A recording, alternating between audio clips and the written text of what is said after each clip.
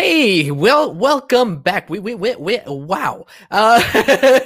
Excited to be here for another fun episode, another awesome guest who is very into the community. And this one is practicing relationship anarchy. So we get to learn a little bit about what that means. Get ready. Practicing polyamory, real-life perspectives from the imperfect people of polyamory. The mission of the Practicing Polyamory podcast is to provide a platform for all of the real-life, flawed humans that practice polyamory so that we might all learn from one another and grow as a community. Enjoy the show. Definitely loving that music a lot more. And once again, a huge shout out and thank you to my good buddy, Alex Gomez, Alexito de la Voz on Instagram if you need voiceover services. Other than that, everybody, welcome to the show. Before we jump in, I just want to once again ask for you, if you are listening, watching, wherever it is, go to YouTube and hit that subscribe button. I want to get that 100 subscribers before the end of the month. I think I'm at like 22 or 23 now. So I got a few yesterday. Appreciate every single one of you. You guys are awesome. If I get to 100 by the end of the month, I'm going to be really excited. Also, you can follow us on the show on Facebook, Twitter, Instagram, Twitch, at Practicing Poly A. So if you want to follow us there, I would love that from you as well. Once again, I want to reiterate that this is an open invitation and there are specific stories that I really want to hear. I am just your boring, straight cis het guy, right? I want to hear the stories from our BIPOC LGBTQ community that also identify as polyamorous. So if that is you, I really, really want to hear your story. Yours are the ones that need to be heard. So that's who I am absolutely really looking forward to hearing from. Those are the stories that I think are going to make the biggest impact. So if that is you, BIPOC, LGBTQ, and polyamorous, please reach out. I would love to hear from you.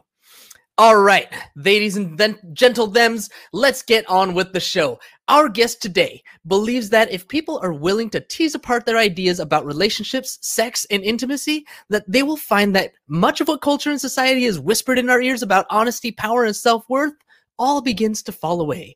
She's been practicing consensual non-monogamy for the past couple of years with a high emphasis on relationship anarchy. She loves to be involved in her community.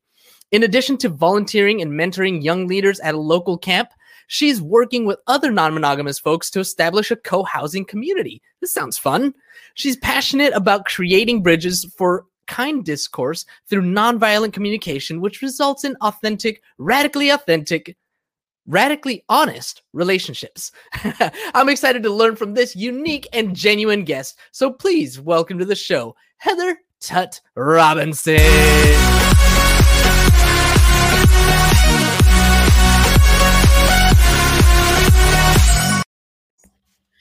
Yeah. We like to have fun, Heather. We like to have fun. Welcome to the show. Thank you so much for jumping on. Thank you. I'm glad to be here. I'm really glad to be able to learn from you. So tell me a little bit about yourself. Have not been practicing polyamory or consensual non-monogamy for too terribly long, a couple of years. Tell me about your journey. Where did you first hear about it, and what kind of opened that idea for you? I was raised pretty traditionally, and I was in a monogamous marriage for 20 years. But I found that the more that I started to tease apart ideas about most of what culture is about education, the way I educated and raised my son, the way that I felt about religion and spirituality, and all the things that we are taught to believe. Once I started teasing the first thing apart, when you pull the thread, the whole sweater unravels. And I happen to be very involved with a youth development organization. And a lot of the folks that I work with in that organization are non-monogamous and have been for many years.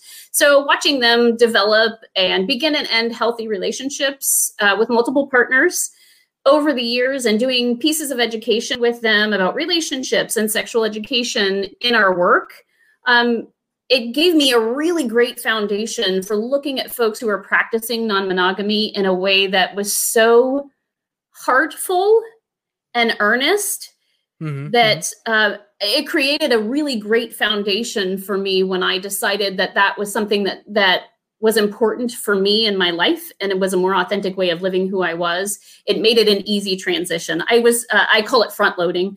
I was able to front load so much of those pieces of education for myself so that my transition to non-monogamy was, well, not without its hiccups. Probably could have been a lot worse had I not had those wonderful people and examples in my life. That's awesome. So one of the things that you mentioned is you're teasing apart the things that that we have learned, and you've got this education that you're leaning on. Can you tell me some of the things that you started with? Like, what was the first thread that you pulled? Well, societally, the first thread that I pulled was my own religious journey and spirituality. And when I started to pull apart the things that I had learned and wonder if those were actually are those my beliefs that I have formed myself, or those just things that were taught to me and I decided that that's what I needed to have. Totally get that. Yeah. And so once I started pulling that apart, my son is now almost 17. And the way that he was parented and the way that I was parented, I started to question all of those things and whether that was right and best for him. And I think that when you start pulling away big pieces of culture and the way we're programmed when we're growing up, the other big pieces of culture naturally come. It just so happens that non-monogamy was one of the last big pieces of culture that I pulled apart. Education, I pulled apart really a lot. My background is in education. I've taught adults, and I think that the way that people learn is really important. And so in pulling that apart in the way that my son learned, I decided to keep him home, and we did unschooling with him, which is largely child. Yeah. He is largely child-led. So he got to decide what he learned about and what interested him, which was a great motivator, and created a safe place where he could take his own interests and utilize that to educate himself. He is now transitioned to public school as a freshman in high school. He started going, and he has done really, really well, and is crazy self-directed and is very mature most of the time. But it's been beneficial to me to walk through those journeys and pick apart some larger cultural things. And it all kind of led me to this piece of the way that I do relationships, and not just intimacy or sexual connections with people, but the way that I do all of my relationships with people, my relationship with my son, my relationship with my friends and my clients, my relationship with you now, and what that looks like, and how I can do that in a way that is really honest and kind. And for me, that's what transitioning to non-monogamy has created for me, as an opportunity to do that. Try to make the world a better place. Absolutely. We're always trying to make the world a better place, or at least, at a minimum, our world. Absolutely. When I think of my own polyamorous journey, I think about what you're saying right now, where I'm able to create closer relationships with people because there's no limit, right? There's no cap per se. Where when I was monogamous, I could have a friendship with the girl, but then there was always that potential jealousy with my partner, or whatever, all these different things. And for sure, even if I thought that the other girl was attractive, or I was really into her, whatever, like, that's a hard line that we're just not going to cross. Right. But now in polyamory, I can cross that line, as long as I'm being honest and forthcoming with everybody involved. With you, one of the things that you're talking about is relationship anarchy, right? You're kind of leaning towards that identification. Can you tell me what that means to you, and why you feel that applies to you? I feel like in all of that front loading and the people that I happen to have in my life as friends, relationship anarchy probably appealed the most to me and spoke to me the most, because it allows us to deconstruct hierarchy. And I whether people practice hierarchical polyamory, I don't really care. I don't have a skin in that game. But for me, it is knowing that there's no prescriptive way that my relationship is going to progress with a person. And it also says that I am allowed to value my relationships in a way that doesn't put a sexual connection above a platonic connection. Or it doesn't require me to walk in a world where obligation and norms determine the way that I relate with people, that I can define those terms with that other person and with their consent each and every time we interact with each other. And every time I have a new interaction with a new person, I get to define what that looks like. I love that. It makes a lot of sense. Do you find that it interferes with other commitments that you may have? I mean, you mentioned that you were married for 20 years. You have a son who's almost 17 years old. Does practicing relationship anarchy, did it affect your marriage? Has it affected your relationship with your son? How has it affected the relationships that you had prior to finding out about, consensual non-monogamy and relationship anarchy? I think that in the long run, it's enhanced those prior to kind of relationships. My relationship with my son's father is really great. We really care deeply for one another and co-parent in a great way.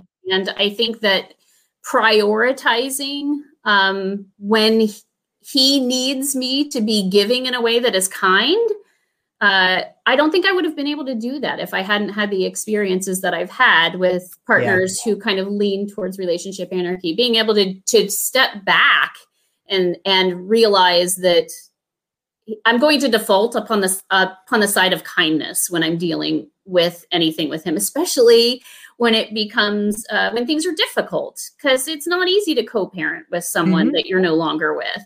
And so being able to have that step back and that this is coming from a place of compassion allows that.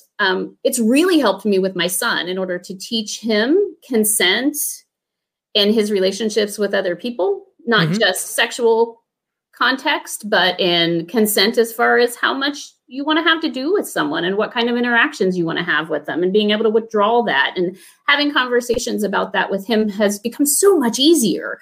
And giving him permission to be autonomous and to like fully go into being this young person out into the world with hopefully way more knowledge than you and I had when we were his age. Well, I sure hope so. It is the information age after all. And, they're carrying around the world's knowledge in their pocket, right? We all are these days. Sure. I find it interesting that for the second day in a row, our guests have talked about approaching each relationship from a place of kindness. I don't know if that's necessarily a polyamorous thing or if that's just kind of a, hey, this is what nice people do kind of thing. It's funny that both you and, ironically, our guest yesterday was also a Heather. So, it's a twofer. But with relationship anarchy, I just think it's really cool. I think it does, like you said, it removes that hierarchy. What is dating like as a relationship anarchist? What do you find? Do you have multiple partners? Is it more of a struggle, do you think? I don't know if you have anything to compare it to, but what's it like? It's funny, the word that you chose, dating, because I loathe that word. I have so sorry. I get caught up in oh hell no. Right? Oops. I get caught up in semantics. It is totally ridiculous how I am so pedantic at times. I can't even stand myself. I don't like dating. It's infantile. Okay, let's remove that word. We can remove it. It's okay. We can use scratch it from the record.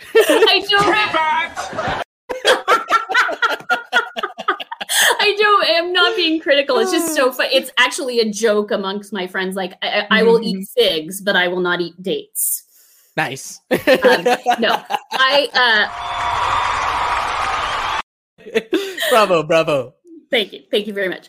I have two. I call the people that are closest to me in my life dear ones, because that allows me to express fully what they are to me. They are very dear to me. And it doesn't exclude other folks. It just allows me to put those people in a category that says these people are dear to me. And I have lots of those folks, and those relationships have all different kinds of parameters. But for sake of being less obtuse and semantic, I would say that I have two people that most poly A people would call partners. One person that I got involved with shortly after my marriage ended is someone that I've known for many years. And he used to be widely identified as relationship anarchy. I think he stays away from that label anymore. But he is a lovely human who I very much enjoy spending time with. And he is someone who I can count on for being 100% authentic with me at all times. And because people are people, that is not always awesome. Right? Because sometimes honesty is not what we want to hear, and it hurts. I get that. But I've grown a lot through that relationship and having that close connection with that human. And he is quite special to me in many, many ways. The virus has made it difficult to spend time together. Because so do I. COVID. Yeah. So for sure. But so that's been difficult. But I have another partner who I met the November before COVID started, and he is amazing and wonderful. And we do use the word partner, so I'm going to go ahead and use that here. Not just for clarity's sake, but because that's our chosen negotiated word to identify one another. He just happens to live 2,346 miles away. Ouch! Which also sucks with COVID. Yeah. With or without COVID, that one's gonna suck. Right. He is amazing and somewhat magical in that he has traveled across the country multiple times by car in a couple of days' time. Very rarely stopping during the pandemic to come and stay with me for weeks at a time, which has been super great to have that time to bond and cement our relationship and our connection and define what that means to us. So that's what my piece looks like. And as far as the relationship anarchy part of that and what that looks like for me is that both of these people know that all of this is negotiable all the time. And I am always going to come from a place of compassion and kindness and authenticity and honesty, so that we can both realize what we would like to have negotiated out of these connections. What would you say if anybody, relationship anarchist or somebody who kind of, I've seen it defined as, you're dating yourself or you're putting yourself first. What would you say to someone who said, well, you're selfish for doing that? I agree. I am. I don't think simple. selfishness is inherently bad.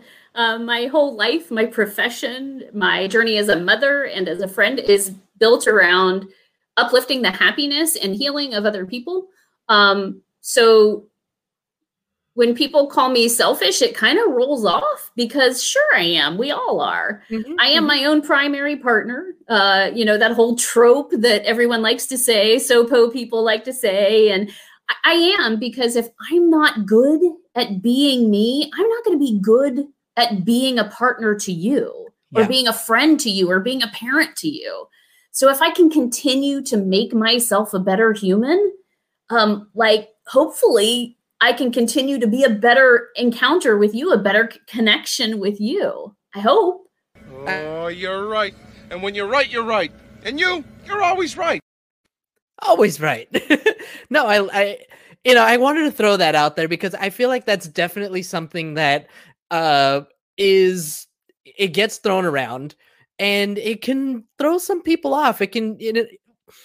One of a future guest called me today because she wanted to kind of talk about the show and some of the things that we're going to be talking about. One of them is shame, right? And so there's this stigma, I guess, of being selfish where like I'm supposed to be ashamed of it, but you don't seem to be carrying that. Oh no. I'm not ashamed at all. I don't feel ashamed of my selfishness. I don't feel ashamed of my choosing to have multiple partners. I don't feel ashamed when I make choices that are for my own good that may not be what someone else wants. And that's not an easy battle, especially as a woman and a mom. Like a female identifying person in our culture, being selfish and doing things for themselves is like, whoa, but then you add in the mom piece of it. And that makes it even worse. So I don't feel shame about that. I'm proud of myself for taking care of who I am, because that's what I want other people to do. And if I don't do it myself, how the hell are they going to know how to do it? You know, how is my son going to walk out into the world and have boundaries and take care of who he is and have his own growth be important to himself if no one ever shows him that that's a thing that they can do? Ain't no thing like me except me. You are so right. So absolutely right. I love him too. He's my favorite. Well, one of my favorites. Okay, I just love the whole Marvel Cinematic Universe. I've watched the last episode of WandaVision 4 times already. Oh my gosh. It's a I haven't even started that one yet. Anyway, we won't get into that. I did want to ask though, you know, kind of on that same thread, you know, did your marriage, and forgive me if this is too personal, but that's why we're here. Did your marriage end because you wanted to explore polyamory? And if so, how did you overcome that? Gosh. The answer is maybe. I think that was a driver, but it certainly wasn't a primary driver. Probably not even in the top 5 for me as to why our relationship changed to the form that it is now. Sometimes it's just time for relationships to end or change the way that they look. And different pieces of your relationships with people change over time. Your sexual connection with a partner changes over time. Your like how close you are and platonic. I mean, like no one has the same relationship over a 20-year span. It ebbs and it flows and it changes and you find things that are valuable in other people too. So yeah, sure, it was part of it, but not even really. The top 5. No, not really. And I know that's not the case for a lot of people who end marriages and end up in non-monogamous configurations later. But that was really not the case for me. I am quite certain and know that my son's father is very much can't wrap his head around non-monogamy, knowing the same people that I do. He doesn't get it. And I don't know that he really wants to, and that's okay too. For sure. Yeah. Is there anything like, was there a time, you know, after your marriage did end and maybe then when you started exploring consensual non-monogamy, that there was difficulty, that there was like you struggling to kind of come to terms with it and accept that as part of your identity? Roads? Where we're going, we don't need roads. I think not as part of my identity. I know that a lot of folks think that and truly believe that their identity as a non-monogamous person is like just part of who they are and the way they were born. That's just not my view for myself. I think that I came to it as a result of rational thought and meeting a bunch of wonderful people who were doing that thing that made a whole lot of sense to me as someone with a background in biology and knowing human behavior. And I was like, that makes a whole lot more sense and seems like a much more rational and kind way to live amongst each other. So I don't see it as an identity for me. I see it as just one of the ways that I live my life. Right. So I don't know that I struggled with it necessarily because I didn't feel like it was like a big giant identity thing. A lot of my family doesn't know about my personal life. Most of my clients don't. If they do, that's fine. I don't have any shame surrounding it. I'm not doing anything wrong. The consensual non-monogamy is very much there in my life. And the closest people to me know that what my life looks like and how I'm super, super lucky and have some really great relationships with some wonderful people. Nice. That's awesome. I know that it is to some people less of a choice and more of like, this is the way that I'm wired. I'm kind of with you. I think it's more of something that I've developed over time, something that I learned about and decided to adopt because it just made more sense to me. You mentioned biology, that you have a degree, you have an education in biology, or just like a passion for it. And what did you see there? Like, I know that you mentioned in your bio neuroscience. So, and the camp that you were talking about, it's very much based in science as well. So how did science play into your decision to follow a consensual non-monogamous path? I think that, and yeah, I do have an academic background in biology, even though that's not my work now. Well, it kind of comes into my work as far as neuroscience goes. I am a massage therapist, and I work mostly with chronic pain folks. So a lot of my reading and learning about the science of the human animal is centered around neuroscience and pain, and that kind of work that I do there. Gotcha. But my interest in that, as far as it relates to non-monogamy, was reading Sex at Dawn. And I know that's probably a bit of a trope for a lot of folks in the poly-A world, but the book Sex at Dawn, and I know there are lots of criticisms.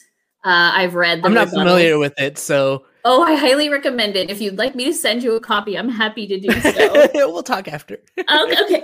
It's based upon the observable science of non-monogamous behavior in animals, essentially, and matriarchal cultures of humans. But and some of the science is criticized, and rightly so. But it resonates when you look at creatures who live in non-monogamous ways and how that actually works really, really well for most types of animals who are absent the things that we have in our culture that say that that's bad. The puritanical culture that we live in here in the United States, right? That root in Puritanism and the religious roots as far as the shame around sex. All that is addressed in this book in a way that says, here are some basic principles we've learned from watching bonobos and matriarchal cultures that are not sexually monogamous and what that looks like.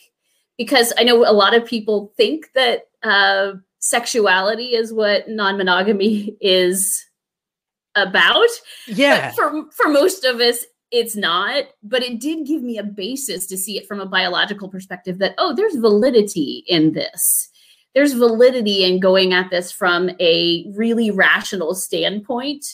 And it allowed me to kind of look at that and parse out the pieces of me that said, oh, I couldn't possibly do that. That's wrong. Well, why is it wrong? It's wrong because we've adopted all these cultural things. But when we look at the science of it, we look at these incredibly prosperous and well-rounded communities of different types of animals who are doing this, living in consensual non-monogamous makeup sexually, specifically, for hundreds and thousands of years. And we've watched this behavior in certain animals. It's so cool to think about that. Like, why are we the only ones who are like, only one more person?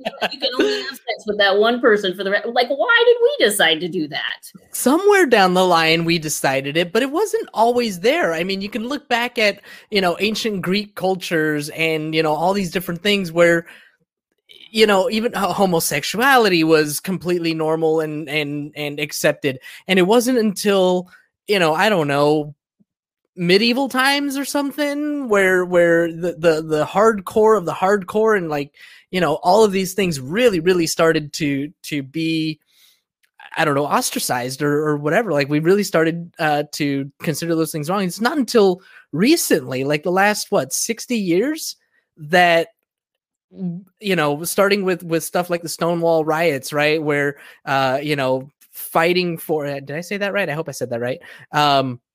Fighting for LGBT rights and all these things, like thousands of years ago, that was okay. There was nothing wrong with any of it. It's just we adopted it for some reason. And I'm with you. I find that totally interesting, that we are the only creatures that, have decided, well, not the only ones. I think penguins mate for life, right? I remember that from Happy Feet. Just smile and wave, boys. Smile and wave. There you go. There's a marine biologist in the next room, and I can confirm or deny that for you if you'd like me to, but I can't confirm that one with absolute certainty. Yeah, well, so we may or may, we're among the only animals that really hold to it, and it is, fairly recent. It's not like it's embedded in us from the beginning of evolution. This is just something that society has adopted for us. Heather, I want to give you an opportunity. I know that you're very passionate about Camp Quest. So would you like to talk a little bit about it and what they're doing for the community? Sure. Camp Quest was started about 26 years ago and is a residential camp. Started actually here in Ohio, where I am. And it's for kids whose parents are secular, or who want to have a secular camp experience for their kids. That was how it was born. It is really based upon the foundations of humanist principles of kindness and for the good of others and for the good of the planet that we live on and all creatures. And it's very heavily philosophy-based, and we make s'mores. We have really strong science programs, and we have dances. We do campfires, and we have world religion classes. We do very robust sex education for our older campers and consent education for our younger campers. And it is a wonderful community of accepting people. We very much honor our LGBTQIA+ folks, and they are welcome in our home. And we create a space that is not only inclusive, but is created with them in mind. And that's something that we're very, very proud of. It is a wonderful thing to have as a passion project, and I'm so glad they keep letting me come back year after year. And I will do it as long as they allow me to, because those kids are amazing, and I learn more than I could possibly ever teach them. And if somebody wanted to send their kids, where could they go? Campquest.org is our national website, and that will take you to the camp that is closest to you. We have camps all over the West Coast and in the South, the Eastern Seaboard, here in the Midwest. And we will find you a camp that is close enough to you. Don't know what camps are going to look like during COVID this year, but I'm sure by 2022, we'll be back to robust, lots of overnight camps. And it's a wonderful thing. We also have camperships for families who find the camp cost to be cost prohibitive. And we try to be as welcoming and inclusive as we possibly can to folks. And we have lots of money and open arms available for kids who want a camp experience, who want to have that leadership training and just really have a great time in the summer. Fantastic. Heather, thank you so much for joining us today. Thank you so much for all of your insight, for letting me ask some probing questions, for being a good sport, and, just taking it all with a grain of salt and letting it roll off. I really appreciate your input and your knowledge. Thank you so much. Thanks for having me. I appreciate what you're doing. Thank you. All right, everybody else, thank you all. As always, thank you to our live audience for tuning in. As a reminder, when we're live, you don't get commercial interruptions, but the same cannot be said for the podcast downloads. If you want to continue to avoid commercial interruptions, be sure to catch us live Monday through Wednesday. So that means go to YouTube and subscribe, hit that little bell button so that you can get the notifications when we're up on live, or sign up for our Patreon, where you'll not only get access to commercial-free RSS feed, but also Patreon only content like reaction videos and Q&A with our upcoming professional guests. So thank you all again for hanging out with me, for hanging out with us, for taking the time to learn a little bit from our incredible guests. Thank you again, Heather, so much for joining us. Thank you so much. I appreciate you. All right, everybody, you all have a nice day. Thank you for tuning in to the Practicing Polyamory podcast. Would you or someone in your polycule like to be a guest? Sign up at practicingpolyamory.com and join the conversation. Please support us by subscribing, liking, and following us on social media at Practicing Polya by clicking any of the affiliate links on our website or by subscribing at patreon.com/